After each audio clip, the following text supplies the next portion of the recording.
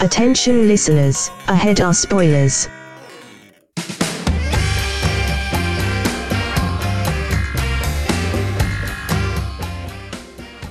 Hello, and welcome to the Movie Trap. My name is Russell Carlson, and with me as always, my co-hosts, Chris Boroff. Hello. I have no other memory from this movie. And I am also joined by Zach Powers. Currently known as Iraq.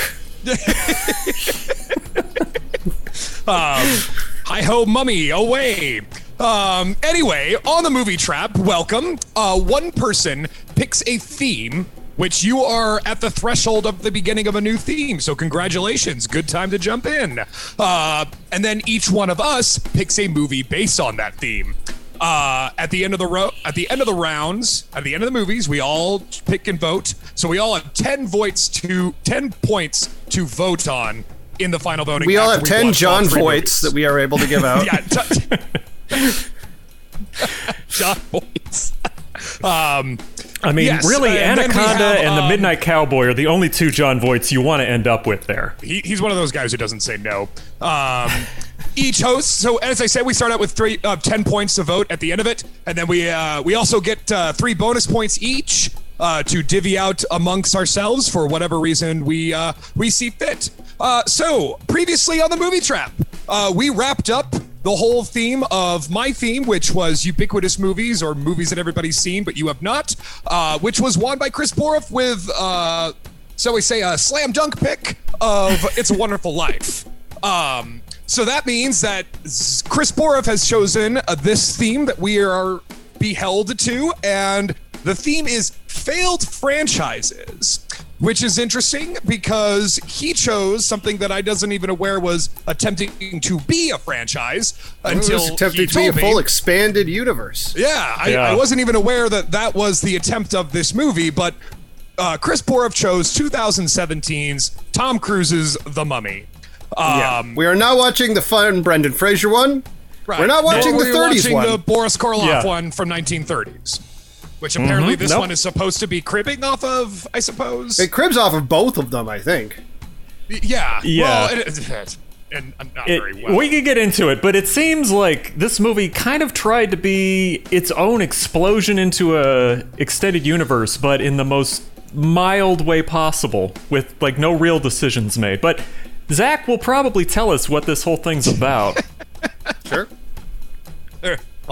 This for a movie as, kind of dim as it is, it does make you go through every orifice of a movie. Anyway, Zach, why don't you tell us what the fuck The Mummy was about? The Mummy opens with the exciting discovery of a burial ground from the Crusades in downtown London for some reason. Then there's a flashback to them making that burial ground in which they put a special gem.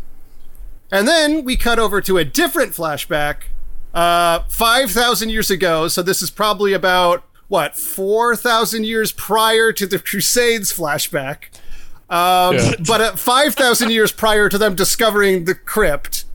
5,000 years ago from now, there was an Egyptian princess named Amenet who lost her chance to inherit the throne because her father, the pharaoh, had a son, and because of old-timey stuff, I guess, lines of succession skip the woman if there's a son born.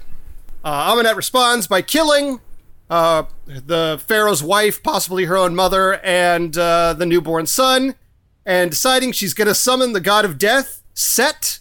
Now, Set is kind of not really the god of death in ancient Egyptian, but we can talk about that later.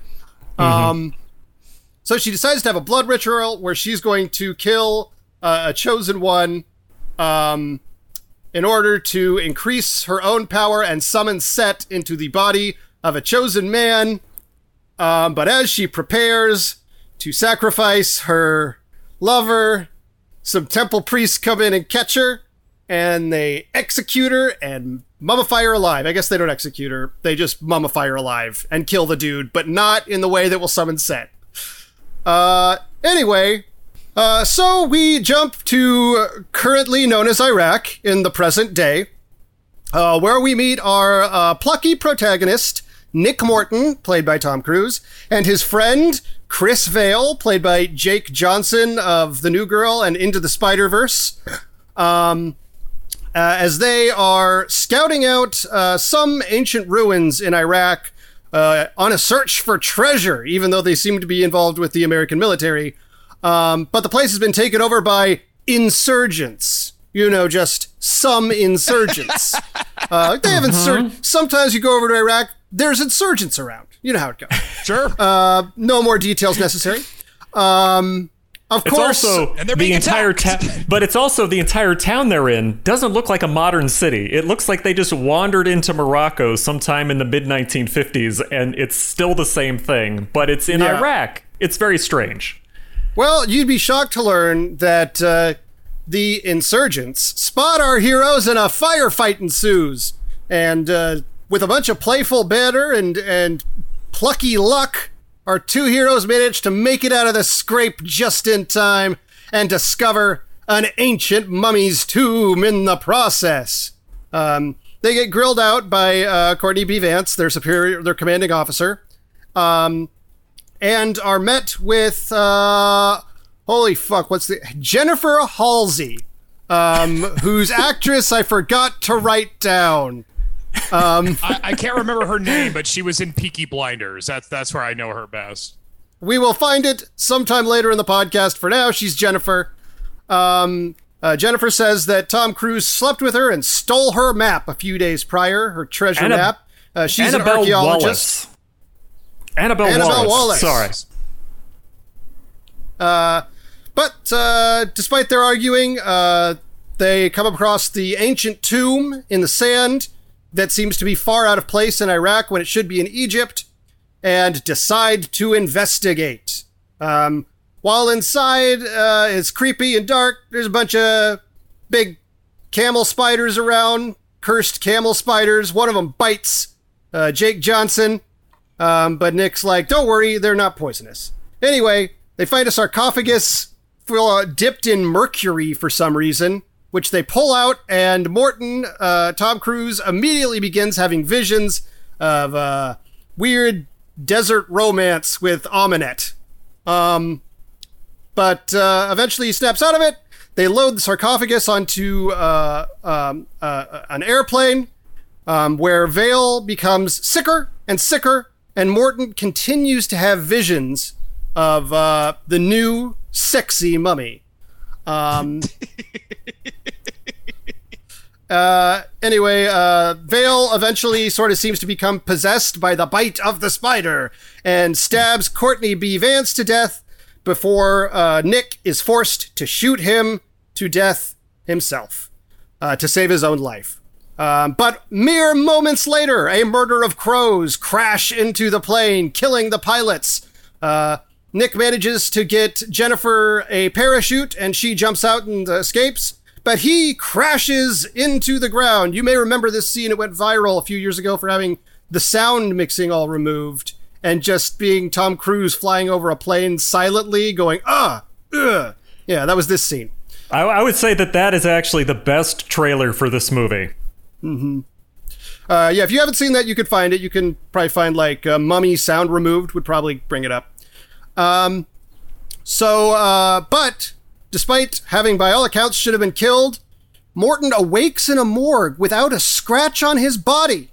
And not only this... Perfect body. His perfect body. And not only this, he is being an American werewolf in London by his former friend, Chris Vale, who appears as a ghost. Anyways, he meets up again with Jennifer, who... in one scene is like, I think we've angered the gods. I think that maybe we've caused a curse. And then Nick goes to the bathroom and has a conversation with Chris and thinks he's going crazy. He goes out back. He gets attacked by rats. And then Jennifer meets him again and is like, what are you talking about that there's a curse? Why do you think you have a curse? You're insane. Even though 2 seconds ago she said, I think we angered the gods. I don't know what the fuck that was about, but that's what happens. So they go on to a nearby church. I think I don't remember why Morton is drawn there or something. I think isn't Yeah, that it's like- that's the church with all the Templars in it, right? With yeah, they go to with the Crusaders. Crusaders. Yeah. Okay, right. they go to where 'Cause the they're Crusaders trying to find are. that gem or whatever. Right. There's a dagger. There's this dagger, and it's missing a gem. The gem is needed to complete the ceremony. But Aminette, who has been sucking dry random people to get her good looks back from the plane crash, meets them at the old church and attempts to sacrifice Nick, but stops, realizing she does not yet have the gem inserted into the dagger. So he has to find the gem. And then there's another chase. And then after the chase, everybody gets captured by Dr. Henry Jekyll. Dr. Jekyll. And the Played by Russell Prodigium. Crowe. Yeah, Russell Crowe the is Dr. Prodigium. Jekyll. Dr. Jekyll. And later as another character. And can you guess who? Spoiler, he turns into Mr. Hyde at some point, which is essentially just Russell Crowe acting like a footballer from Australia. With a Cockney accent. Yeah. With a Cockney accent. Oh, God. So the Prodigium, a secret society that fights monsters and evil. You know, the Shield. It's their Yeah. shield. They got a vampire. Dr. Jekyll, agent of Shield. They got a vampire head in a jar. They got a creature from the Black Lagoon hand. You know, it's all good. This is where it's all happening, folks. This is the franchise. This is the money. It's a regular BRPD of bullshit. That's what this is. No. Boy reference. I got it. Yeah. They got the old mummy there trapped with some mercury, because mercury is the weakness of mummies, I guess. And Absolutely. yeah. And it turns out that Jennifer has been working for this group the whole time, again making it weird that she didn't believe there was a curse in that one scene. Anyway, it turns out that Jekyll's plan is to go ahead and kill Set inside of Morton's body, killing Set for good, but probably killing Morton also in the process. Morton's not a fan of this plan and attempts to dissuade Jekyll from it, but in the skirmish, it means that Jekyll doesn't get his super secret Hulk formula in time, so he turns into Mr. Hyde. And Mr. Hyde's like, "Or would I be your partner? I think that you could be a force for evil for me." But he manages to get him his formula, and Mr. Hyde disappears. But Morton escapes, but at the same time, one of the guys working the computer at the mummy place gets a bug in his ear, and he becomes possessed, and he blows up the containment chamber, and the mummy escapes. And so Jennifer and Morton are running away, and the mummy's like, she summons a sandstorm, and a sandstorm hits London, and every window in London is shattered. But the two protagonists manage to make it to a railway station, which manages to take them to the location of the Crusaders. I don't think the church was the location of the Crusaders. I think it's just where the mummy was, and Morton was drawn to her.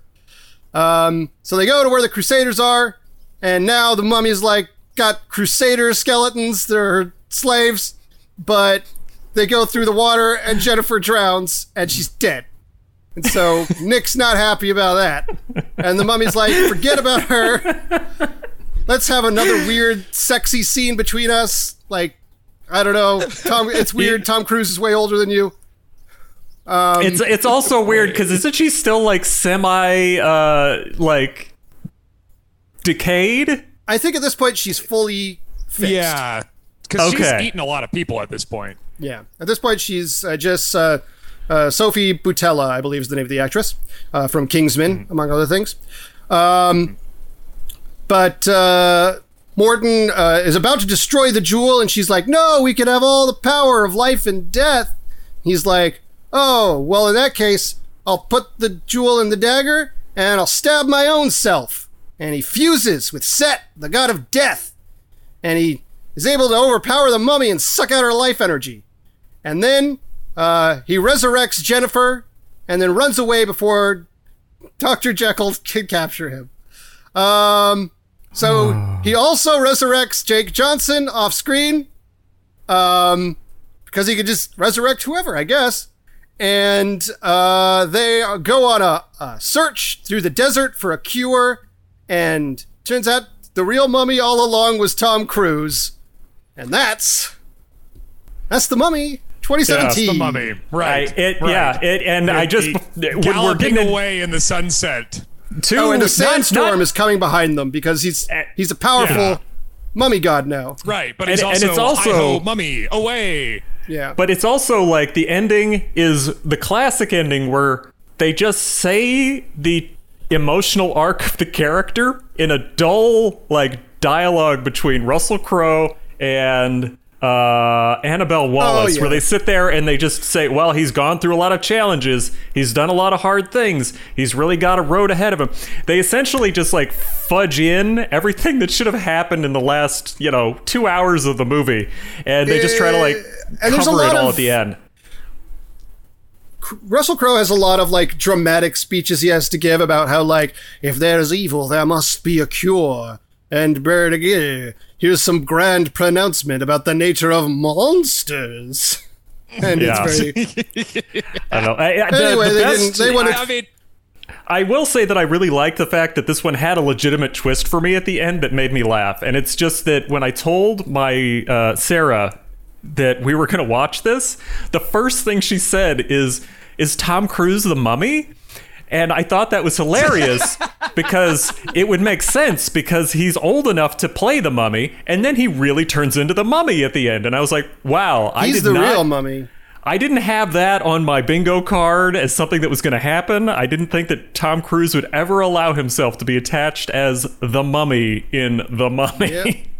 Forget about the sexy one movie mummy. He's the real mummy for the Dark Universe EU. That's right. To come. I see when my Sarah, when we told her I was watching The Mummy with Tom Cruise, her response was, wait, they made a mummy movie with Tom Cruise? And they sure did. They sure did. And and it's not like, because Borv and I were talking about this off air. Out of all the things that I anticipated to annoy me about this movie, I expected Tom Cruise to be, in the top 3, but for what it's worth, he didn't crack the top 5. And as far as things that annoyed me about this movie, he's not the worst part about it. Exposition is what kills this movie. I mean, it is just exposition after exposition after exposition stitched together with these nonsensical roller coaster rides that don't make any sense. The plot is just meandering. There's so many MacGuffins they have to go after all the time. Yeah, it just kills this movie in every possible way. It's just this constant dragging down of bringing up mythos. I have my own theory on why that happened, because of course they were trying to build up like a much larger franchise with this, and for some reason they decided that they, rather than starting like when you watch Iron Man, you don't need to know about the rest of the Marvel universe to just enjoy Iron Man, because it was just one fun movie that leads you into the rest naturally. No, I think, what Iron Man also did, I mean, it gave hints at a larger universe, but only just like Easter eggs, like it wasn't, because they honestly didn't know it was going to work. No. I think Universal was so sure this was going to work that like, fuck it. Eddie Hyde, Agent of S.H.I.E.L.D., let's go. I think, yeah. So this, and I also think the DCEU had the same failing. The thing they fail to do is they start these extended universes with the assumption that like, okay, we got to get to Avengers. So like, we want to get to Avengers as quick as possible. So in the first movie, they're like, okay, we're throwing in this and that and the other and layering it all together and making it like we're building to the EU. Whereas I think Marvel did it half by accident, which means that their first few movies are just movies. And then at the end, it's like Sam Jackson shows up for 3 seconds. Yeah. It's like not the whole point of the movie to get to Avengers as soon as possible, because they didn't know they were going to make fucking Avengers. But these people start from the assumption that they're going to have these hugely successful multifaceted universe franchises. It seems like they just started making a fun movie, and then it naturally kind of came out of it, rather than, essentially industry plant, I think is what this would be called if it was music, where it was something that was stuck into the system and we were all told, this is supposed to be what you're into now, this is what you should like, and it doesn't really work that way. It's like Creed. the horrible band Creed. They're put out on Clear Channel, and you didn't have any other options. But in the modern era, we got plenty of other options to watch stuff. We don't have to watch the Dark Universe just because they're putting it out in theaters. We can watch something on streaming. We can do something else with our time. Can we talk about this idea of using the 1920s and 30s Universal monsters as a concept for a franchise?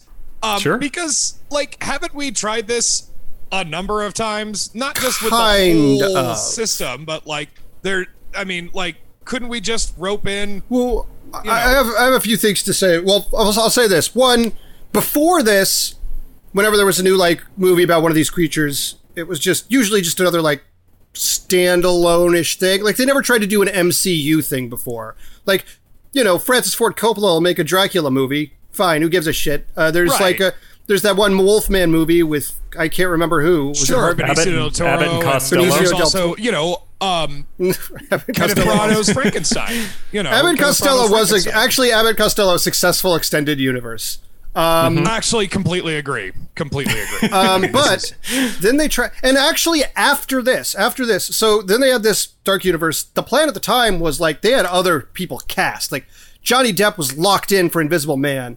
Javier Bardem was locked in for Frankenstein's monster. This fell apart. All those movies got scrapped. Although I think they're still making a Bride of Frankenstein that was originally like penned out to be part of the Dark. I looked this up and it's still coming out. Like they're still working on it. It's coming out. I mean, I think most people But on this I think argued they'll that it probably was scrub rushed. most of. Yeah, I think Yeah. they'll probably scrub most of the references to like the Dark Universe stuff. But the basic Yeah. idea that came from the Dark Universe era is still being made. However, since then, they've done a different thing with these monsters, and it is working so far. So, like, you may remember about a year and a half ago, An Invisible Man starring Elizabeth Moss came out, and it was a hit. It was a critical hit. Right. It was That was pretty good. And so pretty good. they are making new like movies about these monsters. They're making more movies like that are just standalone movies about the fucking creature from the Black Lagoon or whatever. Like they're gonna make more of those, which is what they But should they have done in the also- first place. They also changed the scale, though, and they changed what they were talking about. Because, like, when you watch, like, this movie, there is nothing personal in this whole movie. There's nothing that's, like, unique to the characters or different or something that could be bothersome. But with, like, The Invisible Man, that's essentially about, like, an abusive relationship and toxic, yeah. men. Yeah. It's a pretty simple story. Yeah, it's a pretty simple story, but it's also, like, something that we can all, like, connect with. And it's something that makes us uncomfortable and it's scary. This movie had no real, like... I never was worried anybody would die in this movie, and even when they did, I was completely nonplussed when it occurred. This is Borf, not a I'm going horror to give you a movie. point for that because, like, I think that's the thing, right? That's what I wanted to ask you guys because, like, it's not really, it's an action movie. You It know, is an action. the Universal monster movies were meant to be scary. You know, they were meant to kind of be a little scary. And I wanted to ask you, so I'm going to give Borf a point for that because, yeah, you're right. In order for an action movie to be kind of successful, the characters have to have some sort of skin in the game. You know, you have to be kind of rooting for them and exhilarating for them because they have to be put in an impossible corner that there's no way they can get out of. That's what makes it fun to watch. And, you know, for what it's worth, they tried with this movie. I mean, they threw everything at this fucking movie. There's there's underwater fights, there's fucking war zones, museum fights, plane crashes, deserts, trains. Like, it's just fucking Whoa. everywhere. But- They just throw every action scene because they figured we've got Tom Cruise. He's got a pretty successful franchise with Mission Impossible. Fuck it. Let's go. You know, like that's so it's any wonder why this franchise didn't work because you could tell this was totally like a committee thinking. That's not the only. I don't think that's the only reason that it failed. Because like let's look at another example of them doing one of these Universal movies. The last time they made a Mummy movie with Brendan Fraser, and it was a hit, and it's a pretty fun movie, and that is also an action movie. Like that is an action movie. It's like an Indiana Jones riff, and this also kind of didn't- wants to be that too. That one didn't pull its punches, though, in a specific way. Like, I remember that the scarabs were an actual, like, terrifying, creepy thing. Yeah, they go because under your would- skin and like. Under the skin part. There were scenes like that were really disturbing. Like, as close as this one got was, like, a person being turned into a desiccated mummy and then standing and kind of struggling around, trying to walk. And it's like, well... It's not the same sort of scary. It's more like that guy's popping and locking in a weird way, but other than that, it's not really a scary monster thing. Yeah, I mean, this movie cribs from. I mean, we've already discussed the MCU. I mean, the old Mummy movie, some from the old Boris Karloff one, all that makes sense. And from things like An American Werewolf in London, pretty heavily. And I'd even argue that sarcophagus scene feels a little cribbed from fucking Alien at the beginning. Sure. Like, that's a good point. Or even at least Prometheus or whatever. Like, I kind of got that vibe. But no, and that's why, but I wanted to ask you guys are well more versed about, like, what makes a horror movie and what makes a good horror movie. You guys are much more versed on that than I am. So, like, action horror, is that a thing? And because when can it work? And I'm not, if we don't mention Zack Snyder, that would be great. Yeah. But like, because I thought of Dawn of the Dead, George A. Romero's Dawn of the Dead, because Sure. is it a horror movie? But it kind of is, and it's also a bit of kind comedy. of besieged in a mall. Yeah. And I'd also argue that horror, action, and comedy often go together like that, like the Evil Dead movies, or at least the latter two. Shaun of the Dead would be one, of course. Yeah, and that's another comedy. Shaun of the Dead's more of a comedy, though. I mean, Yeah, but there's not too much crazy Well, action in Shaun of the Dead. If you want to talk about like just straight up like action horror, then we got to talk about Neil Marshall, like Dog Soldiers and The Descent. Well, it's just because like sure. that; those The are like Descent, straight. I don't up, even know. Yeah, Is the Go ahead, Descent? Zach. I don't know if I'd classify The Descent as that much more of an action movie compared to a standard horror movie. Well, I would say that it's more of an action movie because of the fight scenes. Because it's like there's a lot of climbing, and it's like they specifically have it set up so that you have the building tension and then the payoff. So it's like the ladies are climbing and things like that, and then their decisions kind of affect the outcome to a degree. The problem here is inherent. So yeah, but they're not doing like off-the-wall action movie shit. They're just trying to survive still. Like, I think the inherent problem with action horror and doing a straight action horror that doesn't have elements of comedy is if you empower the hero to the point where they can be an action movie star, it's not going to be scary anymore. Like, the point of a horror movie is a person has to be vulnerable to these attacks. And if you give them too much... And the point of an Have you ever played the Resident Evil an games? action movie has to... Right. Like, the Resident Evil games used to be survival horror. And you had very limited ammo. You were always scraping by. Your character couldn't do that much crazy shit. And increasingly, they got bigger guns and crazier, like, your character was cooler and stronger and could do backflips and shit. And it just became an action series. Like, because it's almost impossible to empower a protagonist and make a horror movie to that level and make a horror movie at the same time.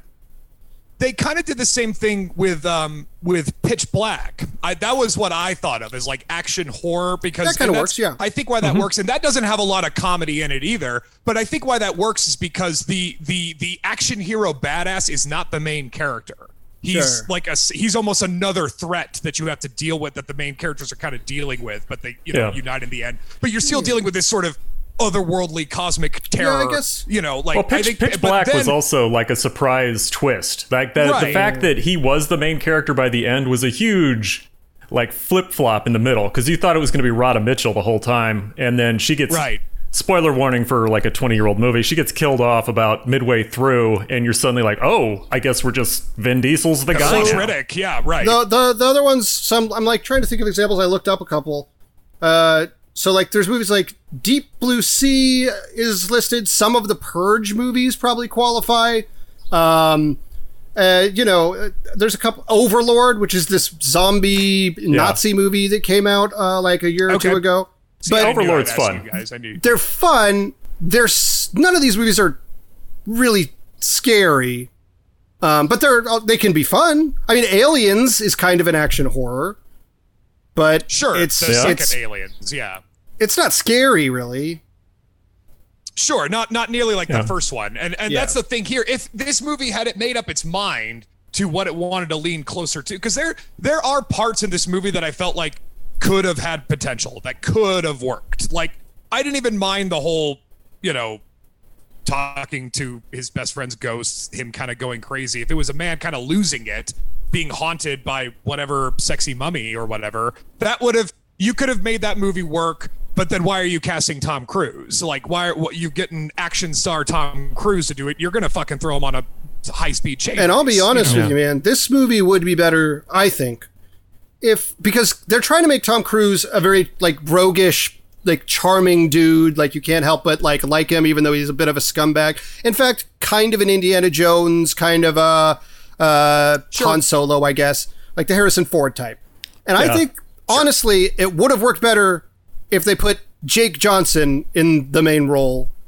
And Zach, you got my point. That would have fixed Zach, this movie. You got my point because you crawled into my brain and yanked it out, turning me into a mummy. That's what you just did. You just jammed the thing in there and yanked my brain out through my nose and then gave it to me. So yeah, no, that's absolutely, I agree. I would say he's the only one in this movie who seemed to be awake. Like, outside of the scenes where he's dead and they just sort of give him a bunch of stuff to have to like meanderly go through. But here's a question I got for you. In all these action scenes, in all these moments, in all these things that occur in the movie, did anything the characters did have any effect on the outcome of any sequence or the story? Tom Cruise stabbing himself? But Becoming Lawrence of Mummydom. well, yeah, but that's at the very end, and it's also a decision that you kind of see coming because it's a very obvious thing he's going to do that, which they also didn't explain clearly how like him killing himself somehow means that her thing still doesn't happen. Well, he awakens Set it's just sort of inside of himself, and he is able to control Set to some degree. But wasn't that what she was trying to do? She was trying to do that same thing, right? Well, she wasn't trying to control... I don't know if she was trying to control Set. I think she made like a bargain with Set that she would become Pharaoh and he would be able to come to the Earth because Set wants to come to Earth for reasons. See, that's what I'm saying. For a movie that spends an inordinate amount of time explaining things to you, there's a lot of explaining to do in this movie. And it's also worth noting... Brief sidebar, because we're getting to the Set stuff. Set was indeed a god, not of death, but of like violence, foreigners, and then a couple like agriculture. You know how Greek and Egyptian gods are. They have like 5 things, and like a lot of Egyptian gods. And again, another commonality is that every single Greek and/or Egyptian god is an asshole to some degree, but some are like more assholes than others. Set wasn't the biggest asshole. Like, I think he kills Osiris or Osiris's son, but mostly he's considered an all-right dude. There's like Anubis is a god of death. And there's like a couple others that are a god of death. There's like 3 gods of death. But Set didn't become like a villain until much, much, much later, when foreign armies began to invade Egypt. And because he was the god of foreigners, he was like revamped to be an asshole. But originally he was an alright guy. People really like him. Like, he was worshipped commonly.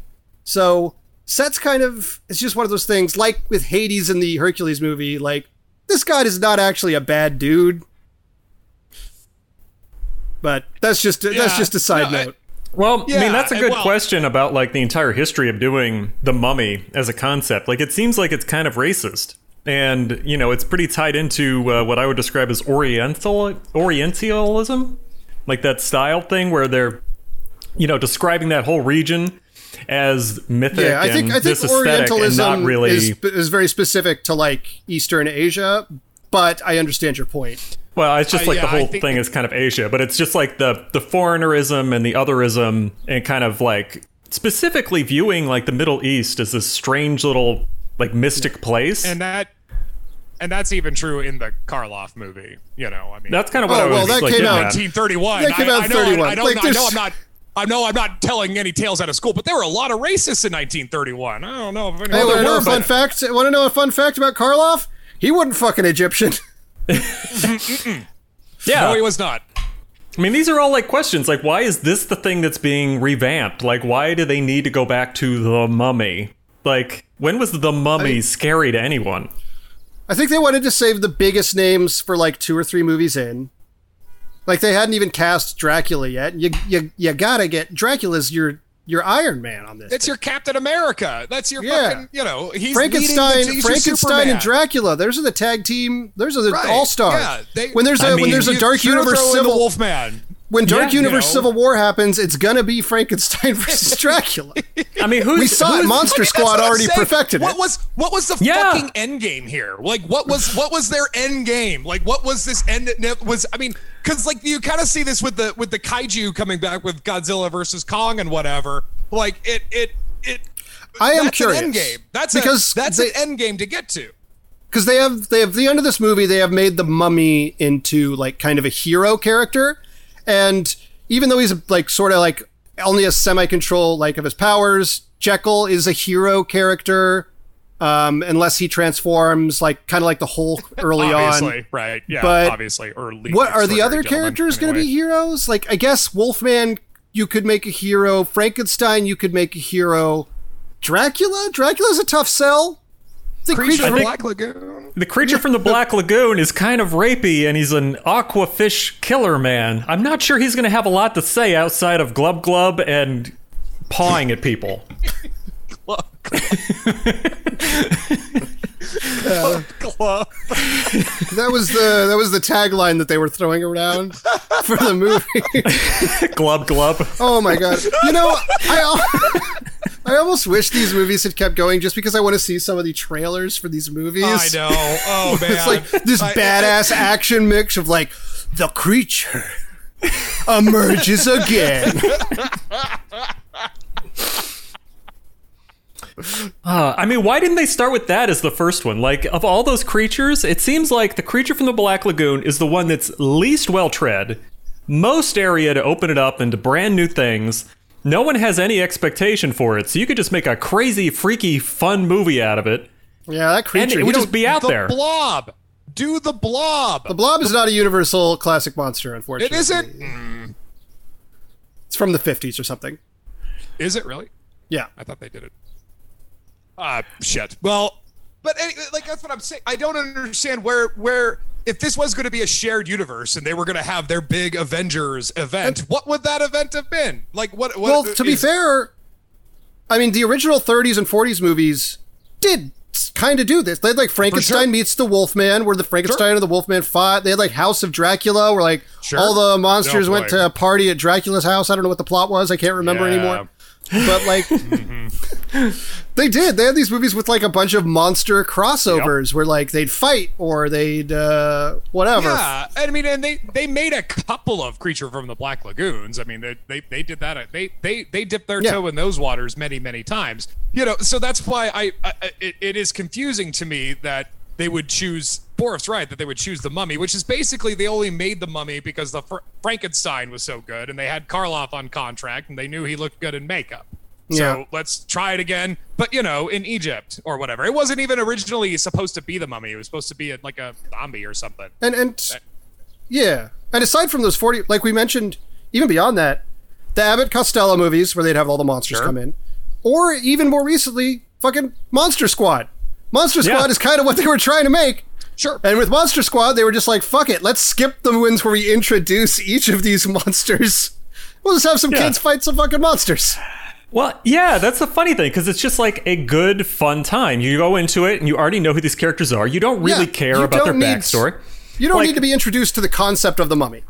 I'll say one thing for Justice League, the Snyder cut, that thing. I didn't really pay close attention to any of the films that came out leading up to that. I didn't care. I didn't enjoy them. I pretty much jumped into that one completely sight unseen of anything else. Not bad. Not bad if you don't have to sit through introduction for all these hero characters. They're going to have the same flippin' arc constantly. Like the first 5 Marvel movies before they finally are like, we're all together in a group. They all have the same beats. There's nothing interesting happening in those movies. It's like even Captain America in the later Marvel movies. That's true. Yeah, I mean, but it's one of these things where it's like there's just nothing interesting. Like you go and you see Guardians of the Galaxy, and it's weird enough where you're like, all right, this is kind of the same arc, but there's enough weird punk stuff going on. You're like, okay, they're doing something different here. But in this movie, for the most part, dull. I think in all those MCU movies, it's usually the ones that people like best or have the best reception. Not always. There's a couple of exceptions like Guardians of the Galaxy or Black Panther are the sequels to the original or the team up movies. Like Captain America is fine. Captain America 2 is way better. Yeah. Because you've got the character, you can actually have fun with them now, blah, blah, blah, blah, blah.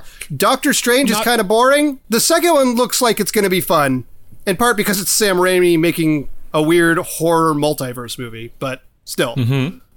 Yeah, but in some cases it goes the opposite is true. I mean, Iron Man never got as good as the first one. Thor only got good. A lot of people Taika think 3 is Waititi the best Iron Man. And that- Thor definitely. Those got- people are wrong. Those the people third are wrong. and the third Thor is clearly the best of the Thor movies. Yes, once Taika Waititi, he should have had the franchise to begin with. He should have had the Thor titles to begin with because he knows what he's doing with it. Because you're supposed to have fun with it. That's the thing about this movie. If you're going to make it horror, Zach's right. Then have fun with it and make it a little bit of a comedy. Have Jake Johnson be the main character. That'd be a much more enjoyable movie, and I'd actually probably find him a lot more relatable. It's And not that- I think he'd be better scene partner for Sophie Butella because he wouldn't be like way older than her in these weird, that is sexy sex that is dreams. Also true. It also would help Yeah. if the mummy was, a mummy. I think that maybe have the mummy be a mummy. Of Yeah, as some opposed type, to a sexualized hot lady. Yeah, it's a little right, strange. that they just put it is basically like the slutty mummy costume that you see in Halloween, like Sure. at all the sorority parties or whatever, it's the slutty mummy part. It's just like a couple of rags. See, mummy. It's anyway. And it wouldn't be so. They insist on this franchise so much. They open with Universal Dark Universe. You're like, wait, what? What is happening? And then, with the fucking Dr. Jekyll Agent of Shield Museum or whatever, you're really like, are you really gonna do this? We're really gonna bring in the Creature from the Black Lagoon. We're gonna bring in all of this. And it's any wonder why it didn't work because there's no roadmap to this, and this movie itself was totally art by committee. This was Oh, yeah. look, why did they think this would work? Yeah. I think after this movie came out, we could talk a little bit about what people have said since. The director Kurtzman has kind of said that he regretted this one due to the fact that he didn't have complete creative control, which I don't know if that would have been any better based off other things he's made. But some of the stuff that came up in this, there's just weird decisions that happened. Like the whole plane sequence evidently had to be shot because of Tom Cruise on a real vomit comet. And it made 25 people on the crew really sick over time because they had to keep going up and down, rather than what Kurtzman had suggested, which was let's just do this on wires on the ground. So tons of money got spent on something that I personally didn't know that was even shot in the air. I thought it was shot on green screens or something else because it, much like all these films, special effects have gotten to the point where I can't tell the difference sometimes, and the stuff that they add Sometimes. in makes it look cheap. So it's when they look out the window, you can tell that's not really being up in a plane. Yeah. I think that's true sometimes. Obviously I think these big, spectacular, part of the biggest problem I have with MCU movies and why I think things like the second Captain America movie and to a lesser extent Black Panther are often cited as some of the better ones is because the ends are just CGI orgies, and those two movies have a lot more practical effects going on. But the thing about The Wires is, that would have looked just as good. That's still a practical effect. It's not a bunch of CGI, there is CGI all over this movie. They've got, a bunch of CGI mummies and sandstorms and shit like that. So if you're gonna go practical, try and go practical for something like that is going to require a ton of CGI otherwise. Instead of something like the plane shit, where it's if you do wires, you're going to get the same effect. Yeah. It seemed like they just focused the budget on the wrong parts. Yeah. It was kind of part of it. Yeah. And the fact that no one does this is anything what to I'm make any of these sequences different. I just keep coming back to that. Because it didn't think matter it's that the plane crashed. Right. And that's why, I have two things to say about the ending of, Hi-Ho Mummy, the lone mummy. So there's a point in the movie where he gets in his big fisticuffs with Amatet or whatever and sucks out the life of her, and then he becomes the mummy, I guess. You never see his face after that. So what do you want to bet? Tom Cruise was done. And he's like, okay, well, I'm done, guys. We wrapped. And then we're like, shit, we've got to shoot things that would make this into a bigger universe. All right, you wrap up your face of that. We'll get Tom in the sound booth and we'll record a little bit of dialogue and we're done. because they make him purposely in the shadows when Annabelle Wallace is talking to him, so you can't see his face. Could be anybody in there, and then he's literally covering his whole face, like looking through it. I understand it's the callback from the beginning, but it is just like it could be anybody under there. And you gotta wrap him up once he's the mummy. Yeah, right. That's right. But did they really think that in this franchise building machine that they are attempting to create, that Tom Cruise was going to come back? That you're going to be able to afford Tom Cruise? I mean, you can barely afford Tom Cruise. It's not inconceivable to me. Yeah, I would be totally surprised if he didn't have points on this. Like, to be real, someone that size, because this looked like it could have been like $1 billion franchise, he totally would have had points on the back end. Like we mentioned earlier, some of the names they signed are pretty big names. I know, Johnny Depp has fallen, but even in 2017, he hadn't fallen as far as he has now. Javier Bardem was still pretty big. I don't think he's the biggest actor in the world, but he's pretty big. I think these are not insignificant names, and they got these people for, I guarantee you, multi-picture deals.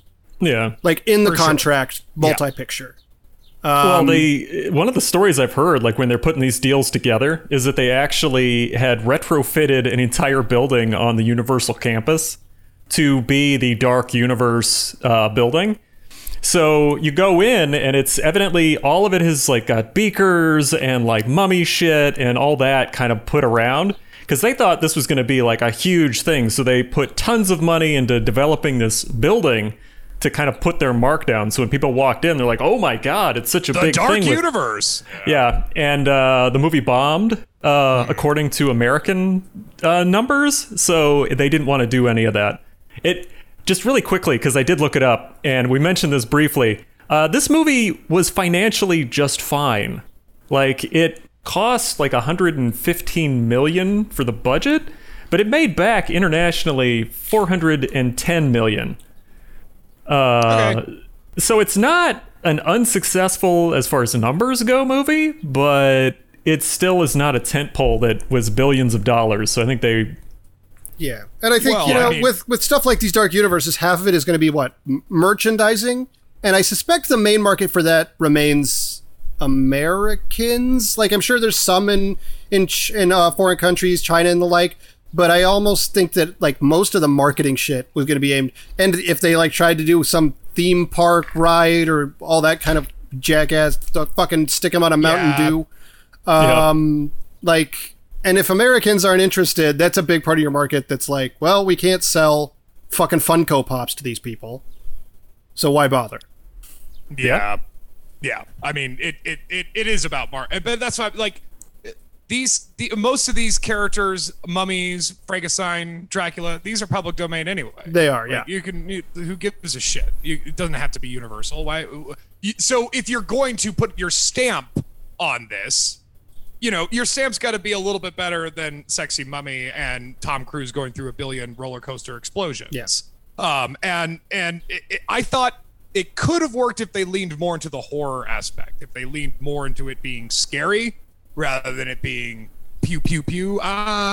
I thought that because you don't see too many mummy movies like that anymore. Sure. It has been more the Brendan Fraser, the Indiana Jones type of stories. Those are fine. I don't have a problem with them, really. The first one, at least. I don't think I've seen any other one, but it was fine.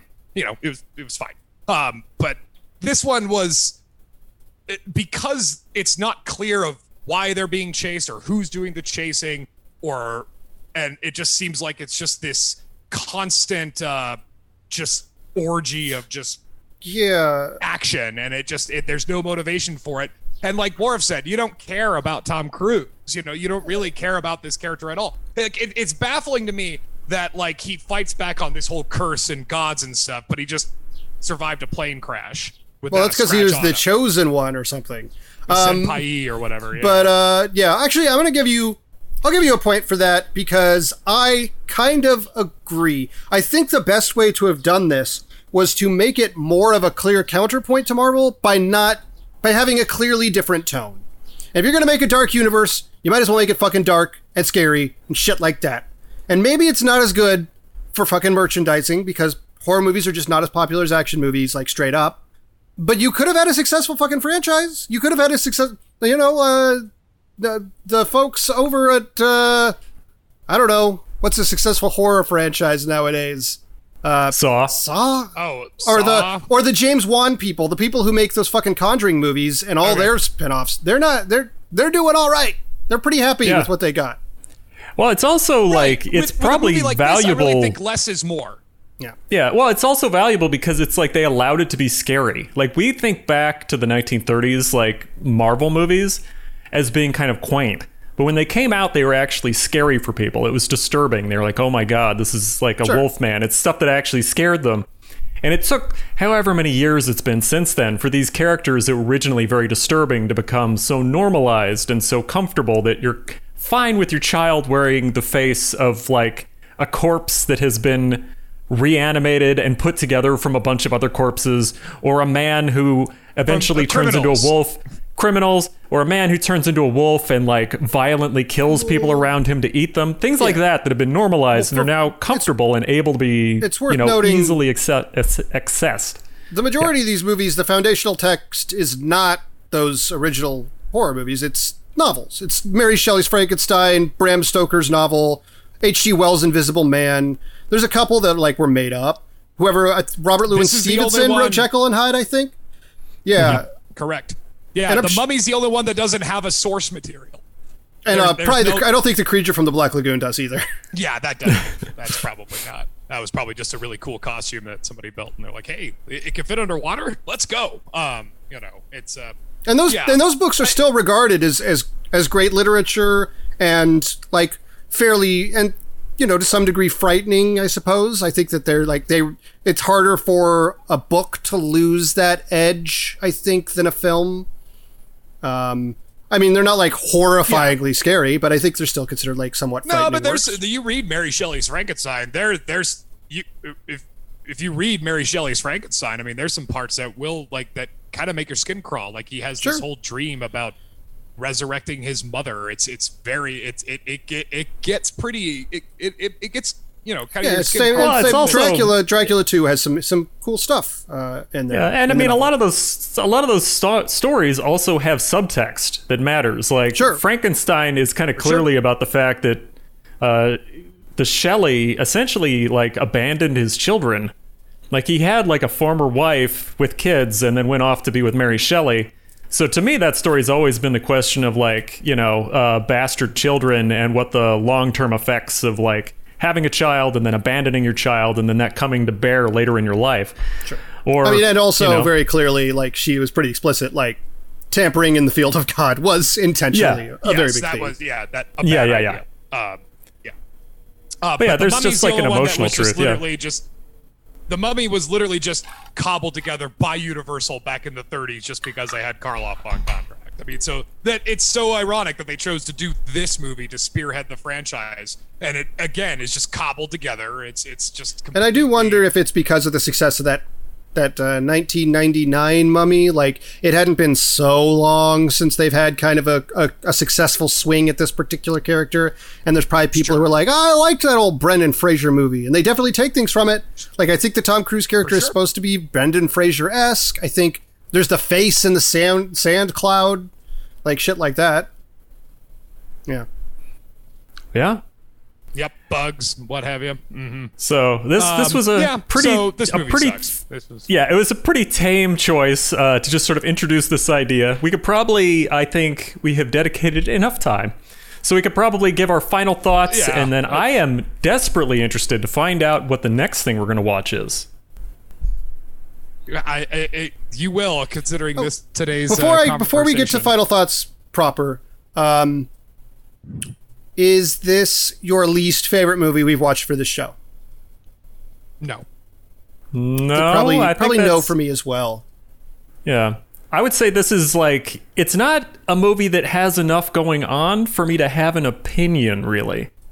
Like, I usually write notes when we watch these, and I didn't write any notes because I was like, I totally am with you. I struggled to like write something down. I struggled. Okay, it's a train chase. I usually try to pay pretty good attention at the very minimum, and I was struggling not to not to screw around on my phone during this one. Right, because it's just an endless, just a roller. It's a ride, and you're just like, okay, I'll just go on this ride. Let's the ride will be transition. over, I'll get out and I'll move on to my next. Let's ride. transition into our final opinions then. Mm-hmm. Yeah. Okay. Well, I guess I'll start. Yeah, like Zach just asked, like this movie could have been worse. But it also could have been better. It could also have been a lot better. It's a bad sign when a movie like this is the spearhead for your franchise. Because what it says to me is you don't actually know what you want your franchise to be or look like. Sure. You actually have no concept. You just have these properties that you're just going to essentially exploit for opportunistic commercialism. Obviously, horror action can work, I suppose, but it's difficult to create the sense of dread in action without a doomed protagonist per se. I think, Sure. and the fact that they kind of let Tom Cruise off the hook, where he just becomes, mummy cowboy or whatever, riding in the deserts with Jake Johnson. You're sort of like, well, why did I even bother? Like, this was like he got out anyway, and now he can't be killed. Now there's no reason to even give a shit. So yeah, and I also think that when you're making movies about sort of the undead and stuff, it would help to have them kind of look like the undead. Just a thought. But yeah, that was all my final thoughts, because there's not a lot of thought you can give into this movie. There's just nothing. I'll go next. So to sort of springboard, first of all, like horror, action horror, I was thinking about that more while we went. Like, I think if you want a good example of how to do some action horror where the premise is like a singular unkillable force is methodically and relentlessly coming after you, it's like The Terminator. The Terminator is your inspiration for that. But regardless, this is not the worst movie we have seen, but it is the movie with the least character. It's maybe the most generic and boring. It is the epitome of a studio movie. Like, it is, it's empty. It's deeply soulless, like, to its core. The intention of like springboarding this into a huge franchise is soulless. Like, the reason that's the reason this movie exists, instead of any kind of creative vision of like that wasn't based on making money. Like, no one had a creative vision that was like not based on we can make $1 billion fucking dollars overnight. It's completely, it is appropriate that into The Mummy, there is no life in this movie whatsoever. Mm-hmm. So yeah, that's my final thoughts on this movie. I appreciate the reviewer pun that was put in at the end, because this movie didn't have anything happening. Like, it didn't feel like anyone had really made any decisions. It didn't feel like any actual like hard choices were made, and it was the most middling, kind of dull thing possible. Like, they just put out this movie that was supposed to be a big mass market thing that we were all supposed to get super excited by, but then when we watched it, essentially the latter half of the movie turns into a procedural. It all happens at Dr. Jekyll's house, at like the Avengers area of the monsters, and nothing the Prodigium. else. Yeah, the Prodigium. But the thing is like, you have that happen, have the whole sequence happen, and they show up there and they never leave and they never go anywhere else. So even though this is the movie called The Mummy, and you're usually like looking at exotic locations, even if that's the boilerplate thing, all the other stuff aside, this movie doesn't go anywhere. It has no real choices made. It's not really exciting. It's not bad in the way that something like Enemy was bad, but it's also not good. It's like getting a hamburger from Burger King. It's plainly what it is. You're not going to get more. You're not going to get less. You're just going to get meh. And this was meh. Right. But the drive-thru's open at 2 a.m., so you'll take it. Mm-hmm. And okay, so that was a movie, and yeah. So before we get into the next on the failed franchises list, let's do a quick rundown of the points, because we all gave bonus points. So, Chris Boroff, you are at 11 points because you got a point from me about the no human connection to Tom Cruise. I got 1 point from Zach saying that this movie would have been better if it just went straight horror. And Zach Powers got a point from Boroff saying that Jake Johnson would have been better as the Tom Cruise character. It probably would have been a better movie. And what an equitable episode this was. Yeah, it is. We did good. So we're all at 11 points. So that brings me to my choice. And I've been giving this a lot of thought about what constitutes a failed franchise. Because there is a lot of options out there that date back all the way to the 60s. So I decided to do something a little different just because I've been reading this book about sort of like the secret history of Marvel, and it's all sort of the behind the scenes fights that, Jack Kirby and Stan Lee and Steve Ditko and all them had, and the many, many times that Marvel tried to launch itself into television and movies, some successful, some not so successful. The one I'm going to choose is the first Marvel movie ever made. I am choosing 1986, Howard the Duck.